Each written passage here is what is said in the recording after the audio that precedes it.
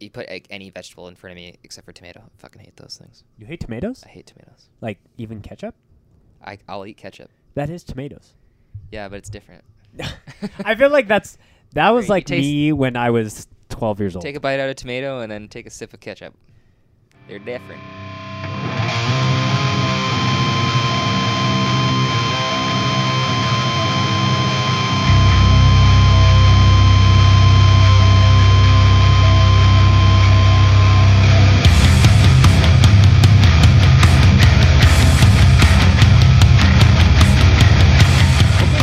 Thanks for tuning in. This is the Scope Exposure podcast. This is we actually don't have a name for this yet, so this is the pilot episode.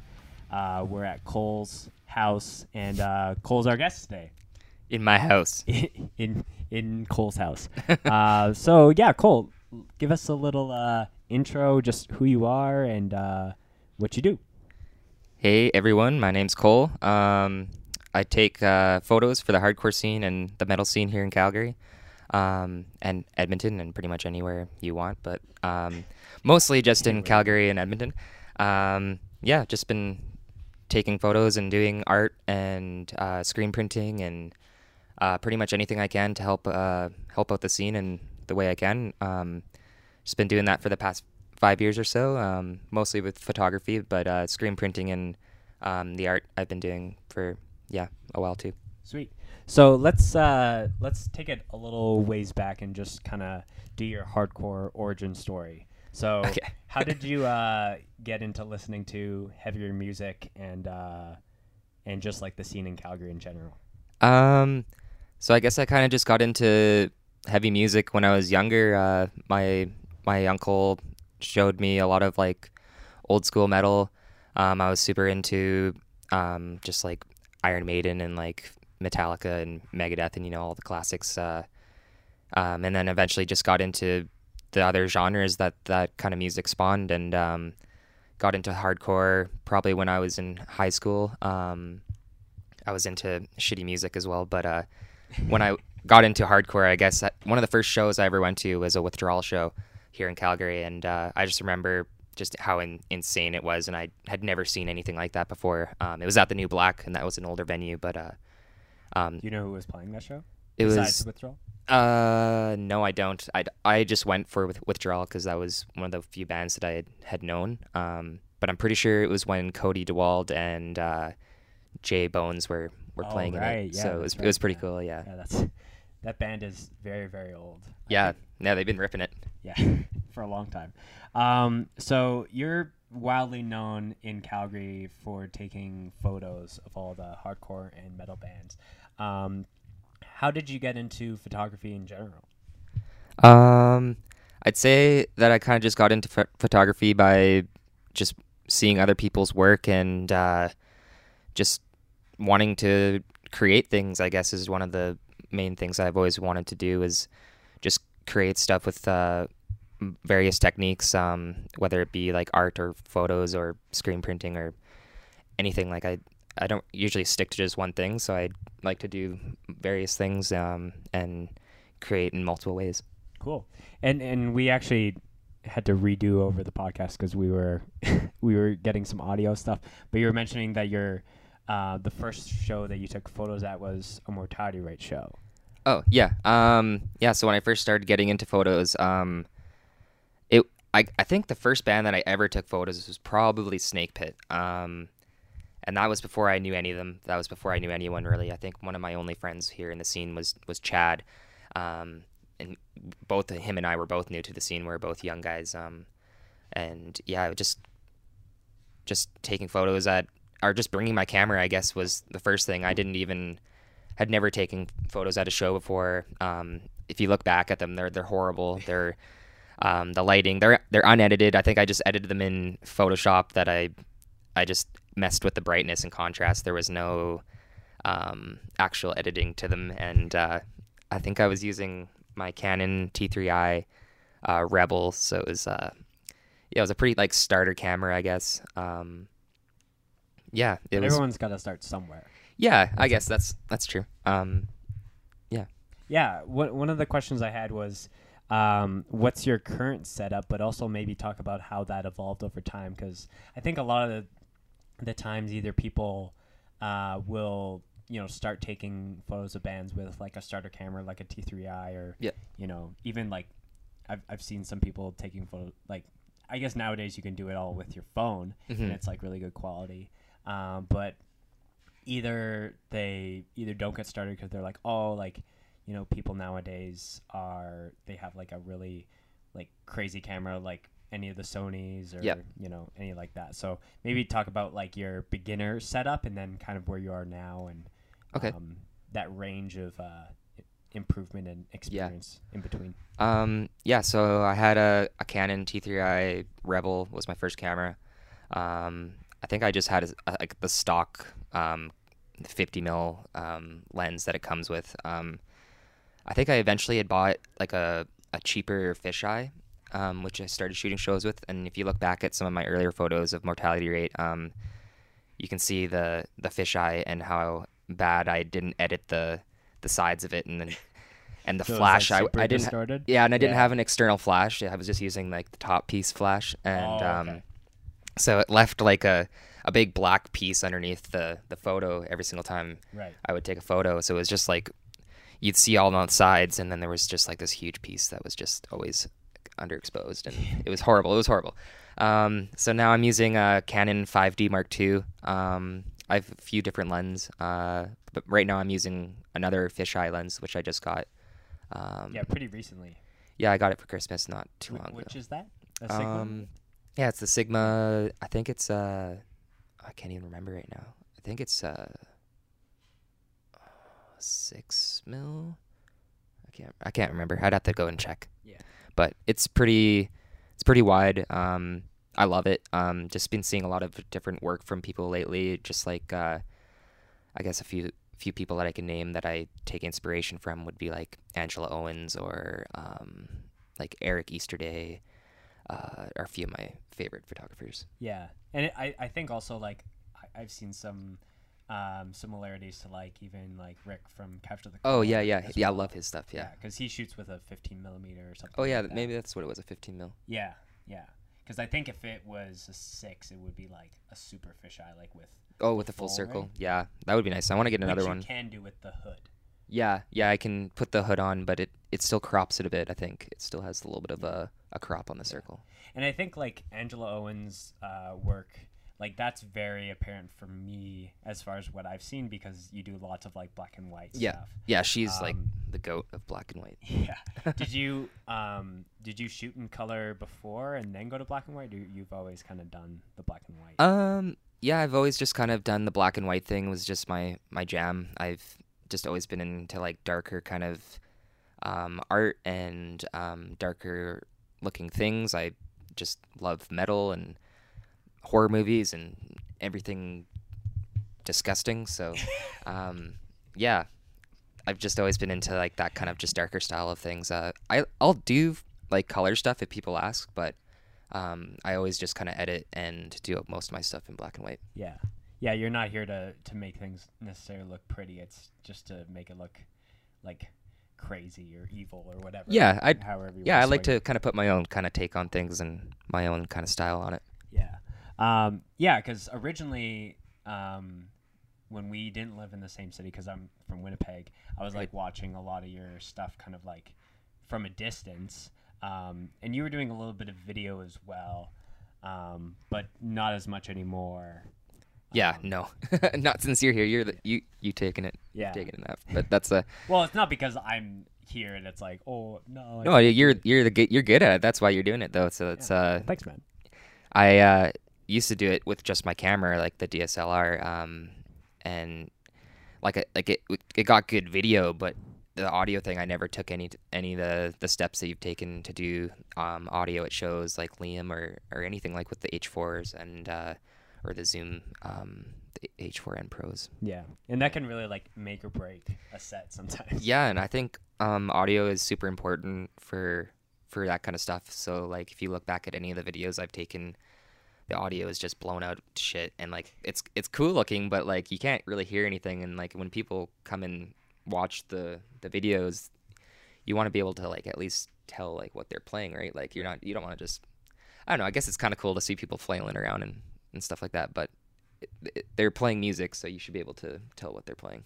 Yeah, one of the first shows that I remember attending in Calgary was it was the mortality rate sleep deprivation release, and I drove out for that. And I remember I don't think we were necessarily friends at that point, or I think I knew who you were, but we never like we haven't talked yet. Yeah. And I was having some issues with one of my SD cards or something like that, and I remember you took some videos of withdrawal and mortality. Oh yeah, that was probably the last few videos I've taken. Yeah, I think this was well before Scoped, but I think I was like just starting to film sets. Yeah, and yeah, I didn't because I was having issues and I was getting frustrated, so I just put my camera down. And then I would watch back at some of your videos, and I'm like, yeah, the audio was like, I was like, terrible. Yeah, like the whole time. But it was still nice because I was like, I wanted to go back and like relive those. Yeah, they're kind of cool to watch back if you go and look at them. Some of them are pretty. Especially pretty like seeing Withdrawal, because they're not a band that comes to Calgary like very often anymore. Yeah, that's very true. Yeah. So kind of getting a little into another topic. I know lots of people know you for your photo stuff, but not as many people know you for your graphic design and your screen printing. So and I know because we're friends that you're kind of leaning more into that nowadays versus doing photos all the time. Yep. So what are like, some of the things of where you got those skills, and what are some of the things you're doing now to, execute on them for bands or for yourself? Because I know you run a bunch of different projects. Yeah, so I guess I've just kind of like, I've always been into art, and mostly like metal art, especially like album art is like one of my biggest things in anything. Just the differences that people can do, and the different art styles and paintings and all that different kind of just like aesthetic in the metal kind of side of things has just always been super intriguing to me. I've always wanted to just create things like that, and like t-shirts is one of the best ways that's kind of just been around. Yeah, and I've been collecting shirts since I can remember. If you go downstairs into my room, I probably have over 100 different metal shirts. I still collect them, even though I freaking screen print them every day. Yeah, I love t-shirts. I love art. And that was just something that I kind of just got into. I guess with the drawing side of thing, I kind of just picked up a pencil and started just drawing what came to mind. I was never really good at it. Yeah, and then I kind of got into different kind of like styles of art and using photography to do different kind of art styles and pieces for people. And now I don't really do much of the drawing stuff anymore. I have an iPad now that I've been kind of just working with lately. Yeah, and then for screen printing, it was the same kind of thing. Like, I never knew how to do it. No one ever taught me how to do it. I just was like, hey, I want to try doing this. I'm going to go buy a starter set my parents actually got me a starter set for Christmas. It's the press that I'm still using currently, actually. But yeah, I just picked it up, and this is back in the day, probably like 3 years ago, when Setback was still a band, but we had tried, my first shirts ever that I tried printing were for Setback, and if you look back at those shirts, they're absolute trash. Like the emulsion on them on the screen came off. So all the prints are different. It was like, oh, it was so bad. They're just the worst looking shirts. Yeah. But yeah, I kind of just got into it through that. Eventually started going to this place, Stanley's, where I would get all my screens made. I wouldn't have to do any of the emulsion or anything myself, and I would just get them to do it. And it would just come out way better because I didn't have to get like the light table and all sorts of the other machines that you would need to kind of get that kind of set up for yourself. Sure. And then after that, I eventually applied there, and a month later I got a job. That's where I'm currently working. I've been learning a lot about screen printing and the different techniques that you can do, and the different inks, and the different sides of printing. And like, there's just it's a whole different world that I kind of got into. And then personally, that made my Ritual Threads a lot more just like higher quality. I've been pumping out a lot, just like better stuff, and the quality of my stuff has just increased a lot. So. And Ritual Threads is like your printing little side hustle kind of company, right? Yeah. So, I kind of like just started that with my friend Frank actually a while ago, that I play in Snakepit with now. He and I just had started doing that. That was back in the Trap House days, which was an old venue that a lot of my videos were actually from. Yeah. Did you take photos while you were at the Trap House too? Yeah, there's photos from there. Oh, okay, yeah. Cool. Yeah. Maybe talk about the Trap House really quick for Okay. anyone who doesn't know what that is. Okay, so a few years ago there was like a house in the Montgomery area that a few other delinquents and I lived in. Delinquents. No, I love those guys, but we all lived in this house, and we threw house shows in our basement, which we had a nice big spot in the basement. It was a pretty big area. We didn't ever get noise complaints or anything, but we threw like shows there every month or so, and it wasn't like, there was always like a pretty good turnout. There was like, I think the biggest one we had was like a New Year's Eve one, and there was over 100 kids that had showed up, and it was Wow. crazy. Yeah. And yeah, like what's the cap, do you think, as far, like, I know it's not an official venue, so there's not like an official Yeah. like attendance cap, but Yeah. like how many people do you think you could fit safely in that basement? Safely, it was probably around 100. Actually, I don't know if that's safe at all, but who knows? Actually don't know. I just remember that one show was just ridiculous, and there was a lot of kids, and the cops never came, surprisingly. So that's cool. And I saw some videos from that, but it's it's kind of hard to map out like how things were laid out. So was it like unfinished, or Yeah. like, how So was the it was an unfinished basement. It had like just like cement flooring. There was no. We had a couple couches down there. It was just all unfinished sides, and all the walls were unfinished. Surprisingly, like the sound didn't carry very much though. Like if we had the door closed, like Right. there wasn't, like, you could be outside and you could obviously hear bands playing, but it wasn't like, oh my God, there's people throwing this crazy party here. Yeah. But people were outside, and I'm very surprised the cops never came. Yeah. But it was cool. What was the reason why shows don't happen there anymore? Obviously, you don't live there anymore.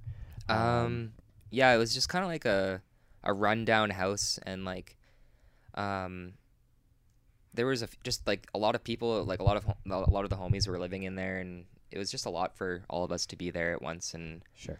and continuously be putting shows on there, and some of us had other issues, and like some people had personal issues with things, and some people just wanted to move on and go on to different move other places, or work issues and stuff like that. So eventually the place we just left. So is it still like standing today? Yep. Yeah. Oh, okay. I drive by it every once in a while to see if it's still like normal, but yeah, it looks like there's people there living there and everything, which is surprising. Maybe like don't put on shows there. No, I don't think any anymore. shows happen there anymore. No, that's too bad. Yeah. And that's a cool thing about what we do is from the archiving standpoint is that if shows stop, or if there's if there's reasons why shows can't happen at a venue anymore, at least you kind of preserve things through photos or video. I know a venue that we always shot up in Edmonton was the KDP Small Hall. Yeah. And that was a great like all ages venue. For real. And I think they just had too many noise complaints, and no, shows don't happen there anymore. Oh, really? Yeah. I didn't know it was actually I think closed. that's what, like, it's still open obviously, but like they said no more shows. Because I think a lot of the time when bands would play, or at least sound check, like it's like right in a suburban like area. Yeah, that's true. So like the doors would be open, and then people would be like meh. Who are these? Who are these kids? Turn down that racket. Turn it down. But yeah, that was like a really small, perfect for hardcore shows. Yep. Really cheap to rent too. So Yeah. that was a cool place. I guess what I was trying to say is like, even though it doesn't happen anymore, it's nice to have those sets to be able to look back and remember that. I know there's like venues back in Winnipeg when I wasn't shooting shows that I kind of wish I had some, footage of, like the Grave or even like the Purple Room. The Purple Room was a place that we always had like Sunday matinee shows. Okay. So like started at like 2 and then ended at like 7, and you're like, sweet, I can go home and like have dinner. Versus like going to like a hardcore show and then I like that kind you of get stuff. hoping at like 11. So one thing I wanted to ask you on the printing side, obviously that's a big passion of yours, and like now it's what you're doing for your job. Mm-hmm. What's maybe a misconception that you can break about screen printing as a whole? Because it's definitely interesting. On a music industry side nowadays, where bands don't really make money off their actual music, Right. but they might, make money off their brand, Mm-hmm. whether that's through shirts or other kinds of merchandising. So for you, like, what are some things as far as designing that bands or maybe people who are just like getting into music, or people who run a record label, where they don't think about from the design or, The designer aspect of things. Yeah, like if there's anything in the process that people aren't thinking about. Well, I think a lot of people just assume that like you take a design and then you can just put it on a shirt, or like you can just like it's just a simple thing. It's all about the colors. It's all about how many colors are on the shirt, obviously, and like the design. Like if you have just a black, like a lot of people think that black and white and gray is like black and white. Like if you just have a black and white picture of like anything, they think that that's just like two colors or whatever. Right. But really, it's like all the shades of gray, all the shades of black, and all the shades of white that all blend together. So there's so many different spectrums of colors, and a lot of people don't understand that. So I guess that's a big issue. But I think that's just like a newbie kind of thing. Like anyone that's ever ordered shirts or got designs for shirts, they would kind of understand the kind of process that not all designs can be printed, and like you have to kind of like simplify them in certain ways. Yeah, so like you can get like 10 color or 12 color shirts, but you need special equipment to do that level correctly. Yeah, you primarily do like single color on, single colored shirts. Yeah, single color shirts. Any color shirts, any color ink, but as long as it's just the single color, that's all I can do currently. If you wanted to do 4 colors, you need to do, or 2 and higher, you have to have a 4-color press or 2-color press or whatever, how many color press, and then you need to have the proper heating equipment for it, which requires quite a bit of money. You need to have a heat press for the separate colors, because you have to heat cure the color as you print it. And then when you get to the end of the shirt, when all the colors have been printed, you have to put it through a dryer, which cures it to the proper temperature, which does the final curing of the inks. Right. So all that equipment is pretty pricey. I have a 4-color station right now, which I got a year ago, and I would love to get it set up, but I just need to get the dryer. So that's the next step for myself. And how much is that, the dryer and the 4-color? So I think I paid around $2,000 for the 4-color station, or the 4-color one station, because you can get multiple stations on a press, so you can be printing more than one shirt at a time, if you know what I mean. Yeah. Instead of just one person doing it. Mm-hmm. And then I also need to get the dryer, which will cost around. I need to get a good one, so it's going to be like $6,000 or so. Yeah, that's crazy. Yeah, and that takes up some space as well. Yeah, that's another issue. So I don't have a shop where I print. Like I don't have like a rented spot where I print out of. My parents' place, actually, they have a pretty big basement up in Bearspaw, so they're graciously letting me print in their basement. But yeah, if I wanted to get the dryer, it needs to have proper ventilation. Yeah, so I can't just be printing thousands of shirts with this massive dryer exhausting Yeah, fumes out of it just, in like, their basement. You're just laying on like cement, just Yeah. like. Oh. Yeah, I'm sure my dad would help me out and like maybe do some sort of ventilation thing, or he could like, I don't know. Down the line, I need to just get a shop and step my game up and But right now, it's mainly like you have a single color, and then you don't have to do any drying in between because it's a single color, and you just hang them up. Is that correct? So I used to do it that way when I was printing with water-based. Okay.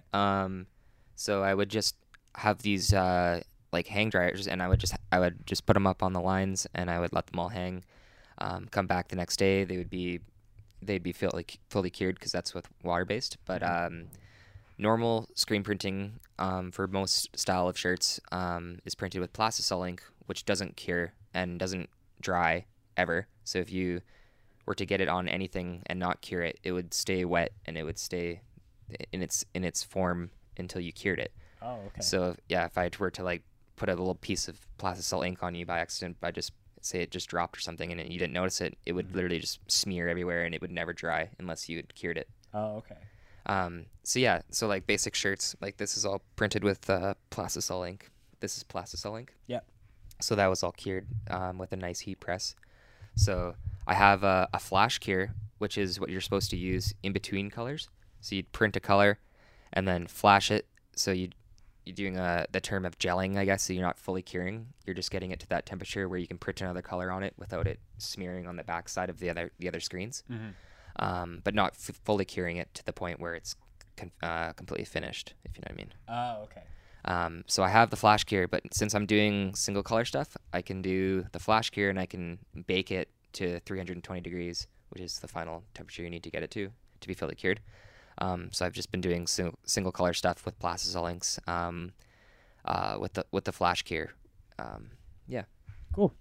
And then like, I guess the unsaid thing of all this is like the actual amount of time it takes to do that. So I know like, if I was just like, hey Cole, I want to do like 30 shirts, single color or single design, just the front. Like how much time you don't have any other shirts or work to do like from start to finish? So 30 shirts wouldn't take me that long. Like if it's just the front of a shirt, like I can print all 30 within an hour at least or shorter. Okay. It's just the drying part too. Like it's basically, if you have a lot of money, you can get those dryers, and like when you're done printing your shirt, you would just throw it on the dryer, and it has a conveyor belt, and it just sends it through, and it completely bakes it. So it pretty much eliminates the whole flashing thing that I'm doing. So after I'm done printing, I have to go to each shirt. You're kind of skipping a process. Yeah, and I pretty much have to take another. Yeah.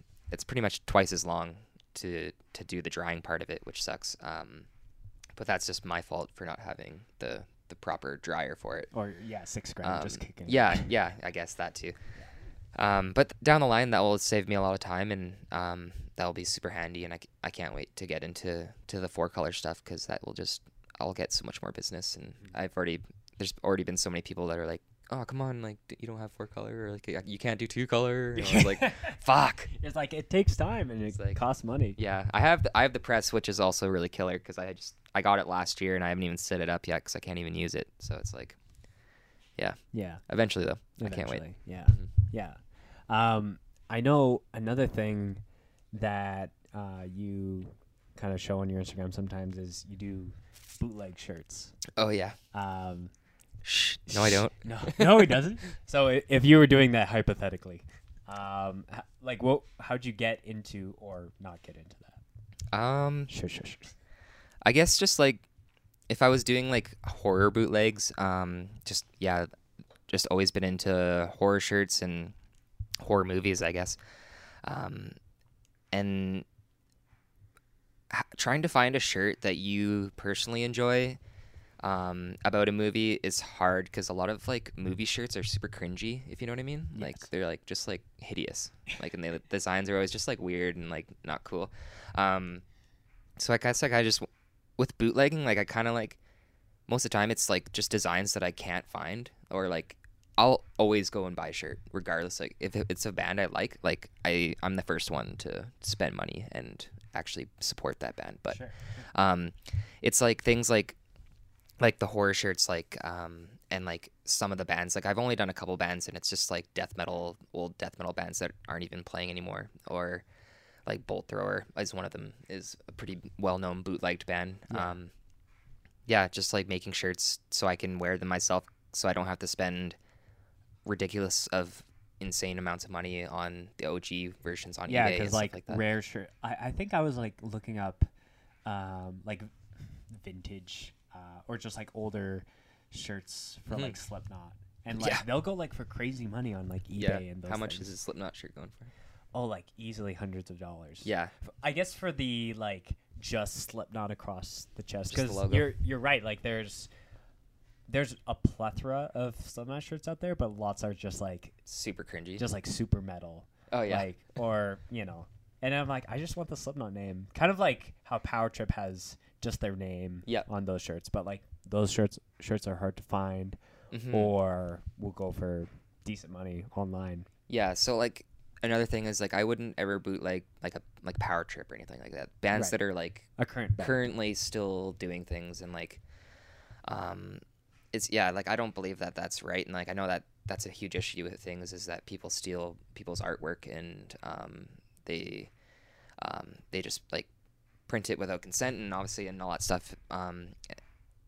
I think there's like a fine line of like doing that for the right reasons, and like doing it to make money off it, and kind of like that's never been kind of like the thing that I want to do with bootlegging. If I was ever to do, it's always I'll make like 5 shirts and sell to like my friends. Like it's you're like not I'm doing anything to push a No. dollar. Or and I don't have anything online. I'm never like making hundreds of these shirts or anything. It's always Right. like 1 or 2. Yeah, it's like you throwing up like an alien design. Yeah, or and like Predator thing, and I'll do the horror ones, because like the horror ones are a little bit different. The band ones I will do very, very small runs of like, and I don't do those often because I know and it's how. purely for like shits and gigs. Like, Yeah, originally it was just for me, so I can wear the shirt myself. Then I'll make a couple extra for people whoever would want one. But like, yeah, I don't go out of my way to make bootlegs. Yeah. Cool. And that was maybe that's a great segue into this question about, going back to talking about bands and how they make, money, not off their music anymore, but off of merch and things like that. And talking about like good design for bands. So what are some ways that you think that bands can have good design with their merch, but not be too, not copycat of other bands, but like kind of be true to who they are? Because there's lots of bands that, or designs that are like kind of safe bets. Yeah. So or trends, I guess. yeah, I know what you mean. So I feel like a lot of bands that start out, they don't hire anyone to do their art, or they'll just make us like a old English font of their logo or something like that. And I think that's one way of like doing things. Like obviously it's a good way to start things, but if you want to do a good design and you want to stand out, you should hire someone to do your logo. You should hire someone to do a custom shirt for you, just to get that different, and do like different artists, or have a homie that you always go to. And like, I guess that's a lot of like Feeding always hits me up for shirts. They always just let me do whatever I want, which I love. And they always let me design their shirts, and that's one of my favorite things about them, is just they're just such good guys. And did you do their logo too? No, so Jason Barnett, or Barrett, I think, he is the vocalist of the band Petrification. Oh, okay. He did their logo, Cool. and he also did Setback's logo. Oh, yeah. So it's also, so he was one of my favorite artists. But I think that's just something that you should do as a band, is get someone to do your logo, and to hit those artists up out there, and get them to create things for you. And what's your opinion about, supporting either local or Canadian artists versus, artists you may have found on Instagram and they live in, Texas or Budapest or wherever it is? Yeah, I think that's like preference, I guess, is like I've never really tried to just hit up solely just Canadian artists or anything. The most artists that I follow are probably from the States, honestly, and I guess like yeah, I would never have any preference. I would just wherever they are, if I like their art, I would hit them up. Yeah, because it's hard to also like, if you have an artist, like I'm sure there's been lots of times where someone's been like, hey, can you like they'll show you someone else's artwork and be like, can you replicate this? You're like, well, I can't like copy and paste it essentially because you need to do your own spin on it at the end of the day. Yeah, so like out of the people that like have hit me up for actual designs, like most of the time they usually just let me do what I want, and that's my favorite thing is when people just like creative control. Yeah, and they say a few words and they say a few like ideas, I guess, but they never really give you that complete kind of like we want it to look exactly like this, because like I'm terrible at that. Yeah. I am the worst at designing things that people are looking to like what they actually want, if you know what I mean. Like it's kind of hard. It's a hard game because like I want to be able to create things like just for what people want, but yeah, I think that's just it's harder to do that with the styles that I have, I guess.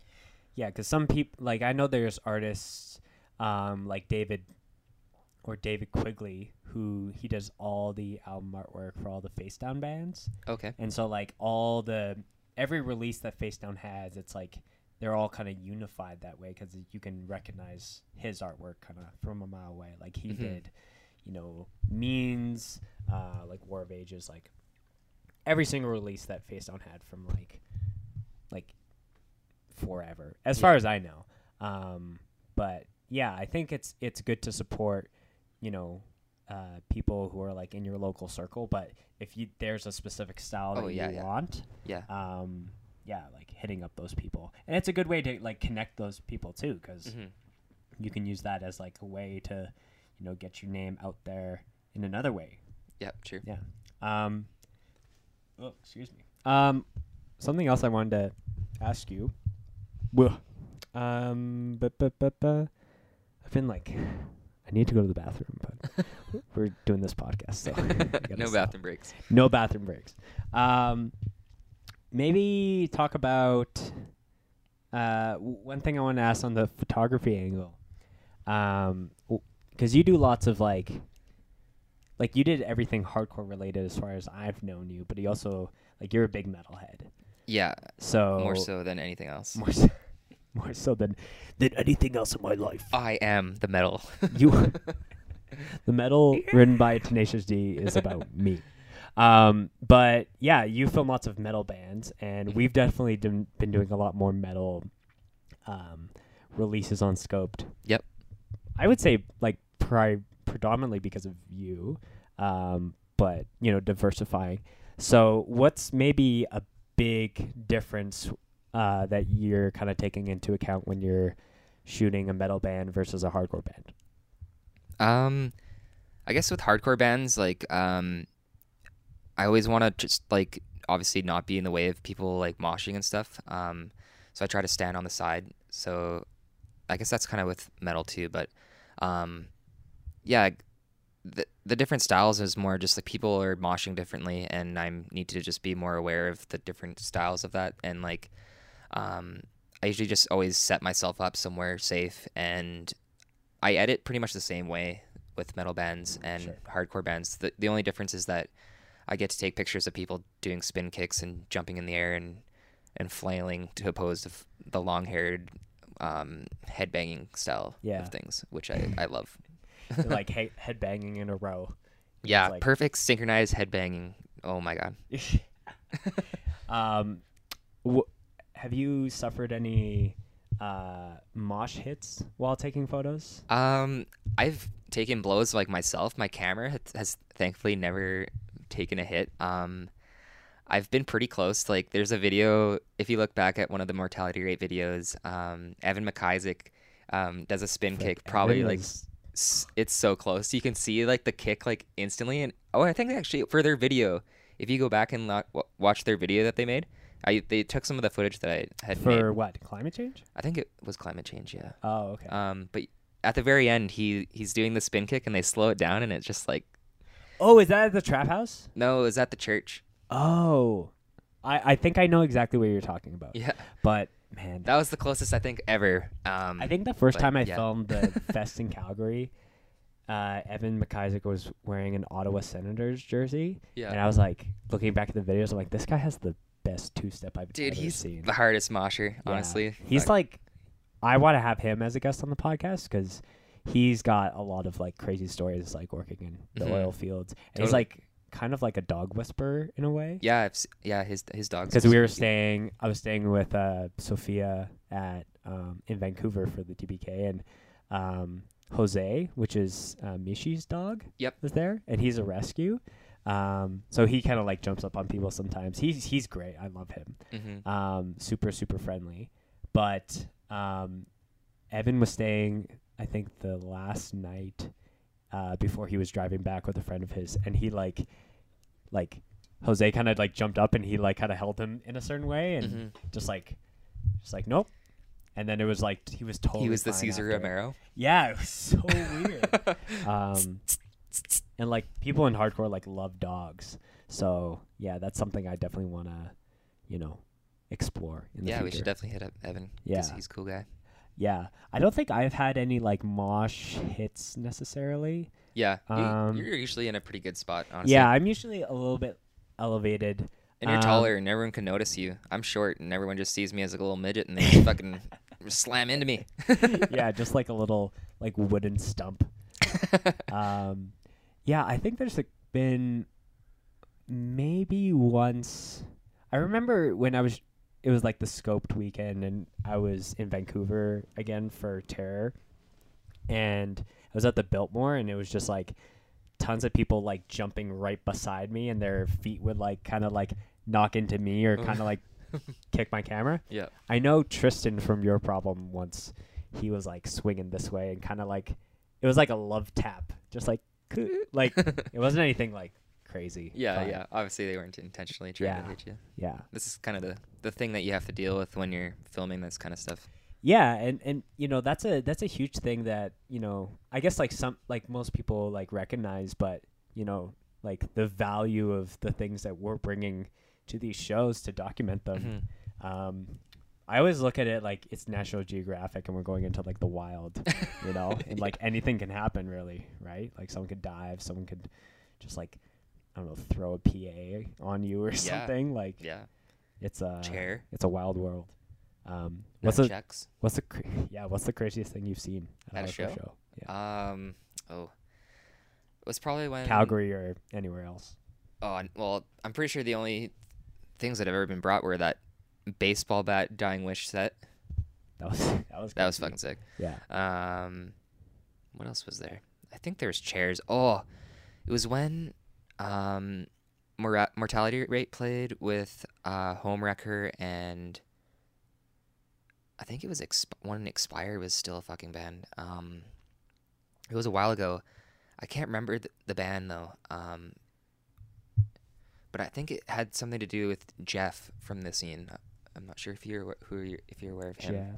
Jeff. He had passed away before you had gotten here, but Okay. yeah, he was in a band. I think he was the vocalist. This is before my time too, so I'm not even really sure.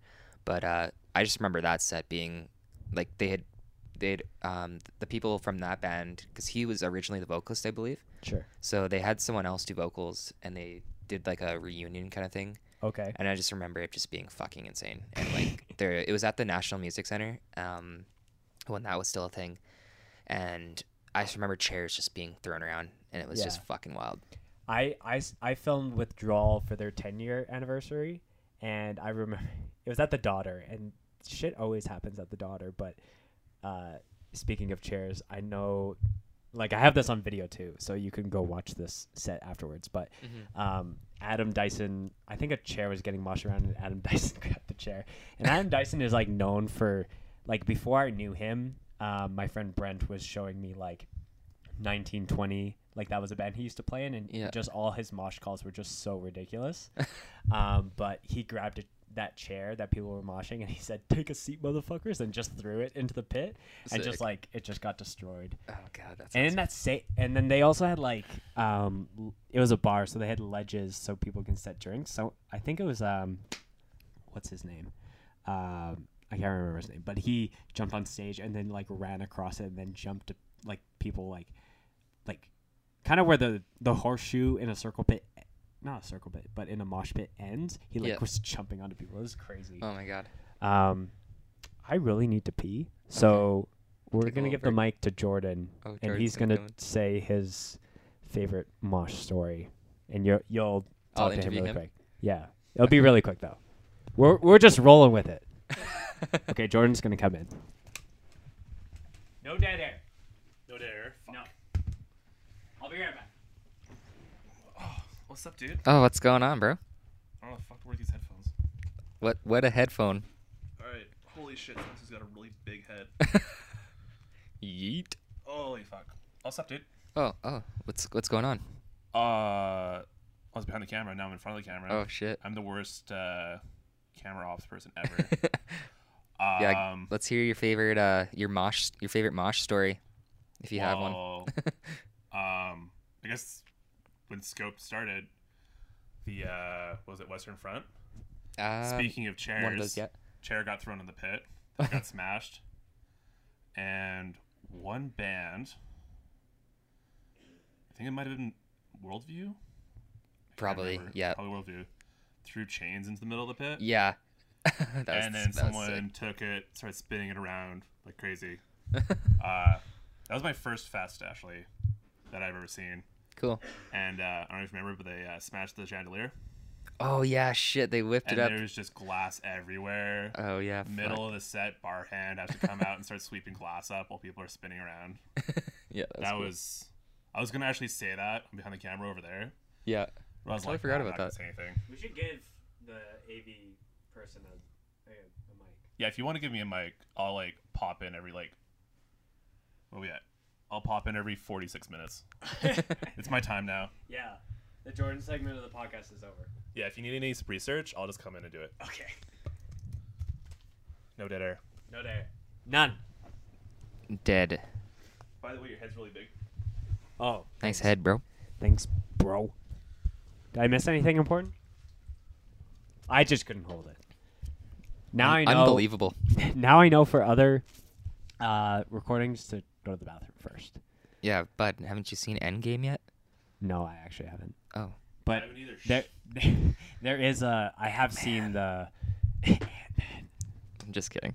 Yeah, it's like someone could be watching this like after the... Actually, that we're allowed to officially post spoilers, apparently, after this weekend.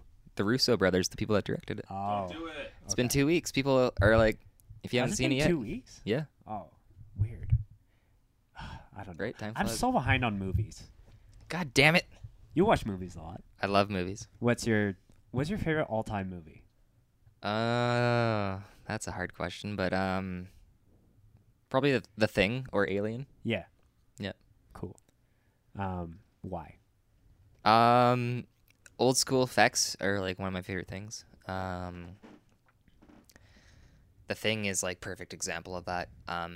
John Carpenter, just his whole style and like the alien side of things, like just the sci-fi gore, the monsters in it are insane. The story is cool.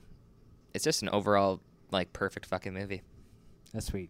Yeah. I like Back to the Future, like the series. That's my favorite. That's I have a those are flux good. capacitor tattoo that That's I got sick. on Back to the Future Day. Fuck yeah. I didn't know there was actual Back to the Future Day. Oh, I guess that's the day that they yeah, travel, it's the right? day that they travel into the future. So it's the fuck. I'm gonna like hate myself for not Oh my knowing God. the exact. I know it's like October 23rd, 2015. Yeah, that sounds right. Or 27th or something. But I was a big nerd and I planned it like on the hour. Like this is when I want to be getting tattooed. That's And awesome. yeah, I looked it up and not a lot of people. Like there was a couple other people, but not as big of a tattoo. I wanted to Yeah. get a lot smaller, but the guy was like 21st. Yeah. Well, everyone on the podcast now is like, You're not a true fan. What a poser. Yeah. Just joking. I didn't even go to Comic-Con to see them because I was just too busy. Yeah. But yeah, if it didn't... I think it's more like I need to meet Christopher Lloyd before he dies. It's just one of those things. It's like you're old and you don't have many more years to live. Yeah. Unless he goes back in the future. Hey. Got him. One thing I wanted to talk to you about as well. You have been vegetarian for just over a year now? Yeah, like this is the first year. Yeah, just the year anniversary, I guess. Yeah. Yeah. Yeah, because you posted it was just like a couple days ago. Yeah, it was in May that I had switched last year. Yeah. And that's like a big thing, you know, outside of just like normal people culture of, you know, vegetarian options and veganism. It's definitely bigger in hardcore in punk. Hell yeah. So maybe talk about how you made that decision and, you know, one of the benefits or like your experience over the past year. Sure. Yeah, so I guess it just kind of started with me always wanting to...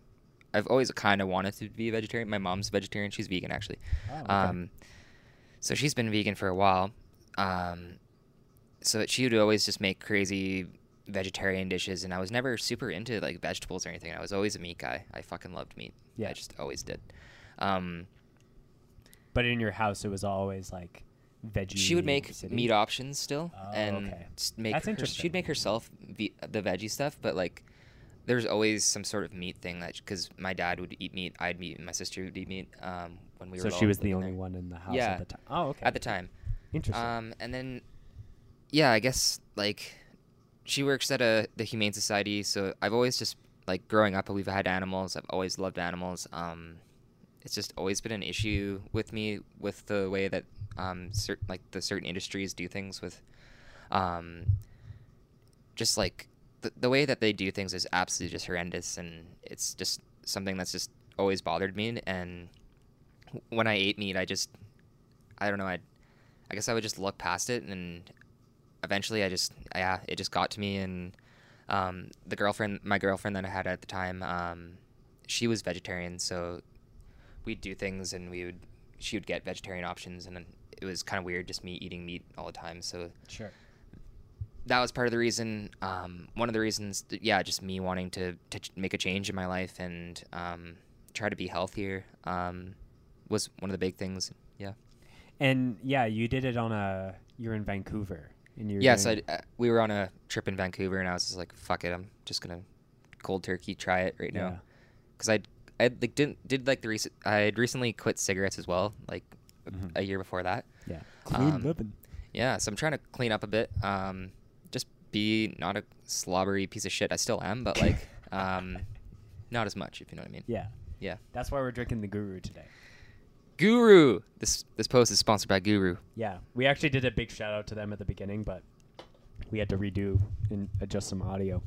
Yeah, because I think that's super interesting. Because I don't know, seeing either certain musicians who are vegan post about that on Instagram, or you know, people writing about their music, or you know, just seeing bands who are like, we're a vegan band or we're a straight edge band. So you get a lot of like of those messages, you know, said to you. Yeah. And I was thinking about it on the way here on how there's a lot of, you know, stuff in society where it's kind of like forced down your throat, and it's more of a, just like a personal, not a personal choice, but like whether it's like a belief system or things like that, while a lot of the straight edge or veganism stuff or vegetarianism is more like conviction based. Yeah. So it's like, you know, I'm sharing this because of how I feel about the industry, or, you know, like on a straight edge perspective, like, you know, like lots of, like someone in my life was an alcoholic or whatever it is. I know by your choice to go vegetarian, that got me thinking, just on like the cold turkey aspect. And I was like, I'm just going to do this myself for a week. And I've been doing that ever since.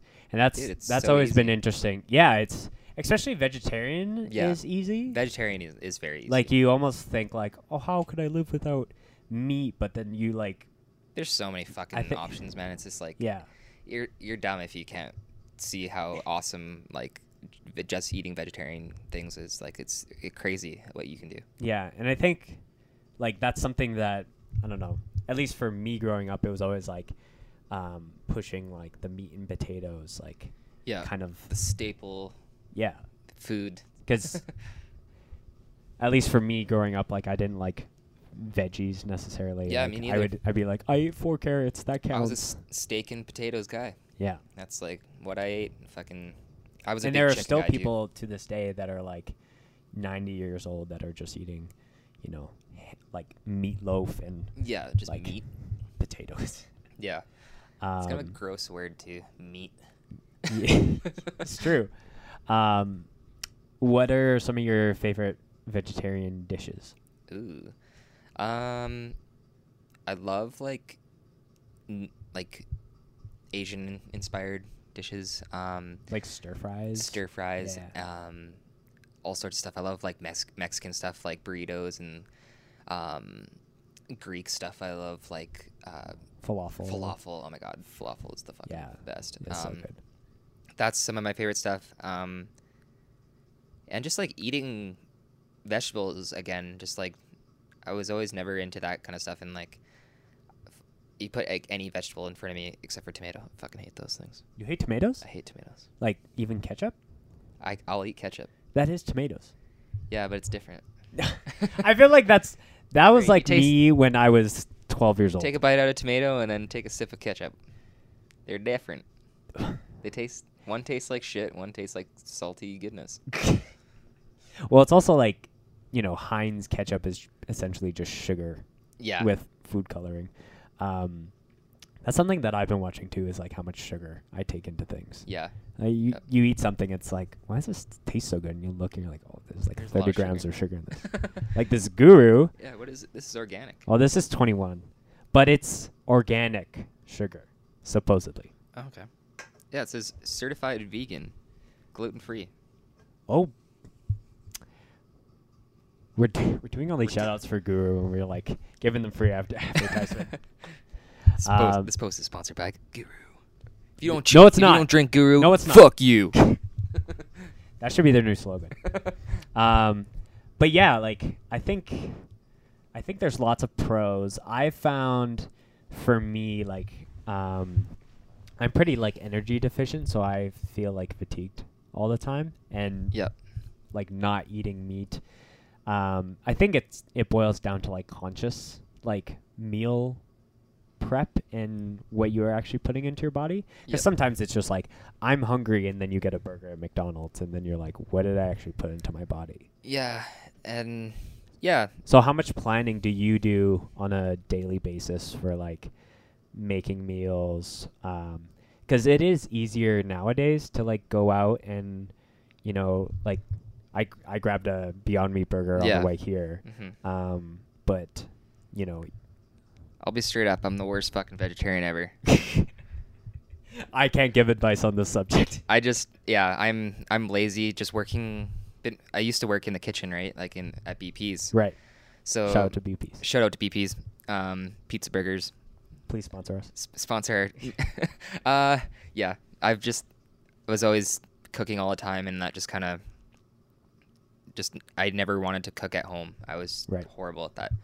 I still don't really do it. But I just don't like A&W is my jam. Yeah. I don't eat there every day, but like I go and I eat out a lot. Yeah. I would say I get Beyond Meat burgers more than I'd like to. How many times a week? Oh, that's really tough. Because I don't want to say like Don't lie to us.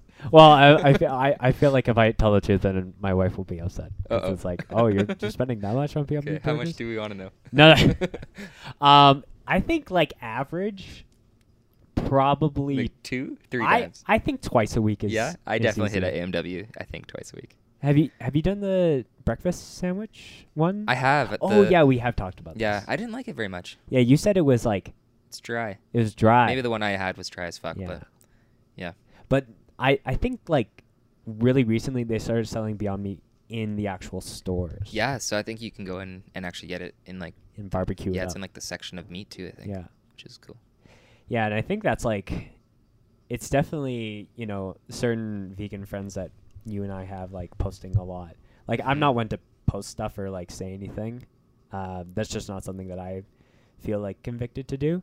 Yeah. But you know, I get to headline read sometimes, you know, what's happening in the meat industry, and I think there's a lot of pressure being put on it. Yeah. Just sure. like how. But I'm just surprised on how a lot of people will see it and they are still like skeptical about it. Like skeptical about. Or just like, oh, have you had that Beyond Meat burger? And I'm Yeah. like, I have one like, you know, 2 times a week sometimes. Yeah. Like it's. I think I even had it before I started Yeah. eating vegetarian, and it's like, oh wow, this tastes like meat. Yeah, it's the consistency of it is weird because it's like it's still juicy, you know. It's not like a veggie burger where it's Yeah. like kind of grainy, kind of just dry almost. Right. It has that like juice to it. Like it's almost it has that consistency of meat, so it's cool Yeah. and it tastes good. And it's Yeah, not 'cause, like- an animal. Yeah.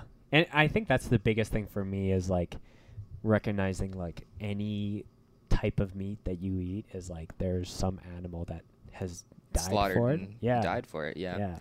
And not humanely too. It's just Mhm. like it's just the worst conditions for these animals, and it's just something that doesn't fly with me, and I just don't agree with that shit. Have you I think you've mentioned you've thought about going vegan. Yeah, so Where's your head space with that? it's the worst to try to think about it because sometimes I don't know, it's hard. It's so much harder to do vegan than people are gonna give me shit for saying that, but like it is harder. Well, like to do. it is.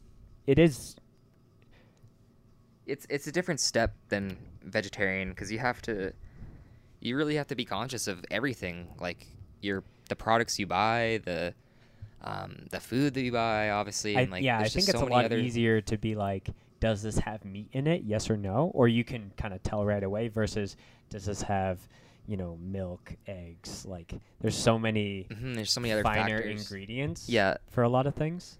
and I love people that are vegan. I think that's one of the best things that you can do, and I think it's a great thing. It's something that I will probably eventually do. Like I'll always go out of my way if there's a vegan option to just get that instead of the whatever option, right? So it's like I'm already doing steps in towards that. It's just like I guess just like eating cheese and eggs and stuff like that, which is still really bad because the dairy industry is equally as shitty as the meat industry. Oh, 100%. And that's a big issue still. So I don't know. I think eventually I'll just get there. I just haven't taken the steps yet because I'm just, yeah. Yeah, I think that there's certain things like I think it goes back to just like consciously like knowing what you're, you know, purchasing or like what you're putting into your body. Yeah. Because I think, from like I'm a big coffee drinker and I normally only drink my coffee black, but you know like Bryn, my wife, will do like mochas. So like we rarely have like milk or anything in the house, but like sometimes we'll have that, so you can make her a mocha or something like that. Yeah.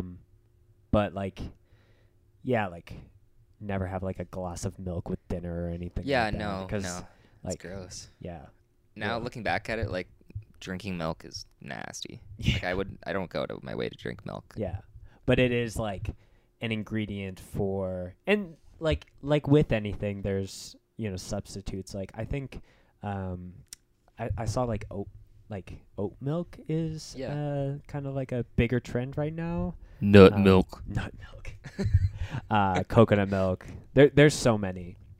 But I think it's the way our society is kind of heading.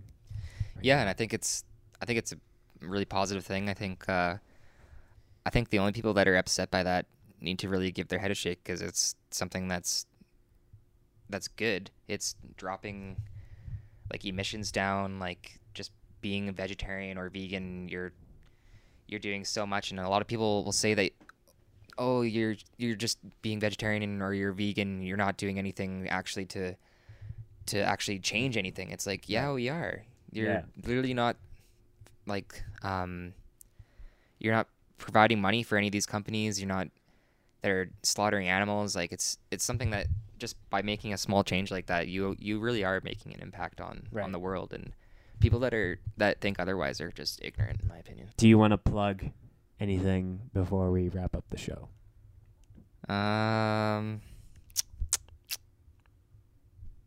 Make sure you follow and subscribe to Scoped Exposure. And please. Yeah. Shout outs to fucking Jesus for being a roundup dude. You don't want to plug any of your actual stuff? Like your Ritual Threads, Snake Pit. Oh, yeah. I'm in Snake Pit now, so yeah, do that. Yeah. Go follow Snake Pit. We're going to play shows soon. There you go. Okay. Thanks for listening to the Scoped Exposure podcast, name to be determined. Fuck yeah. Please subscribe, and I will... I'm curious if this actually comes out. We'll see. Okay, I'm down. Okay, cool. Thanks for being on the show, Cole. Thank you. Was it a good time? It was fun. It was fun? Yes. Are you just saying that for the recording? It was horrible. Okay. Okay, thanks for listening. Okay, see ya.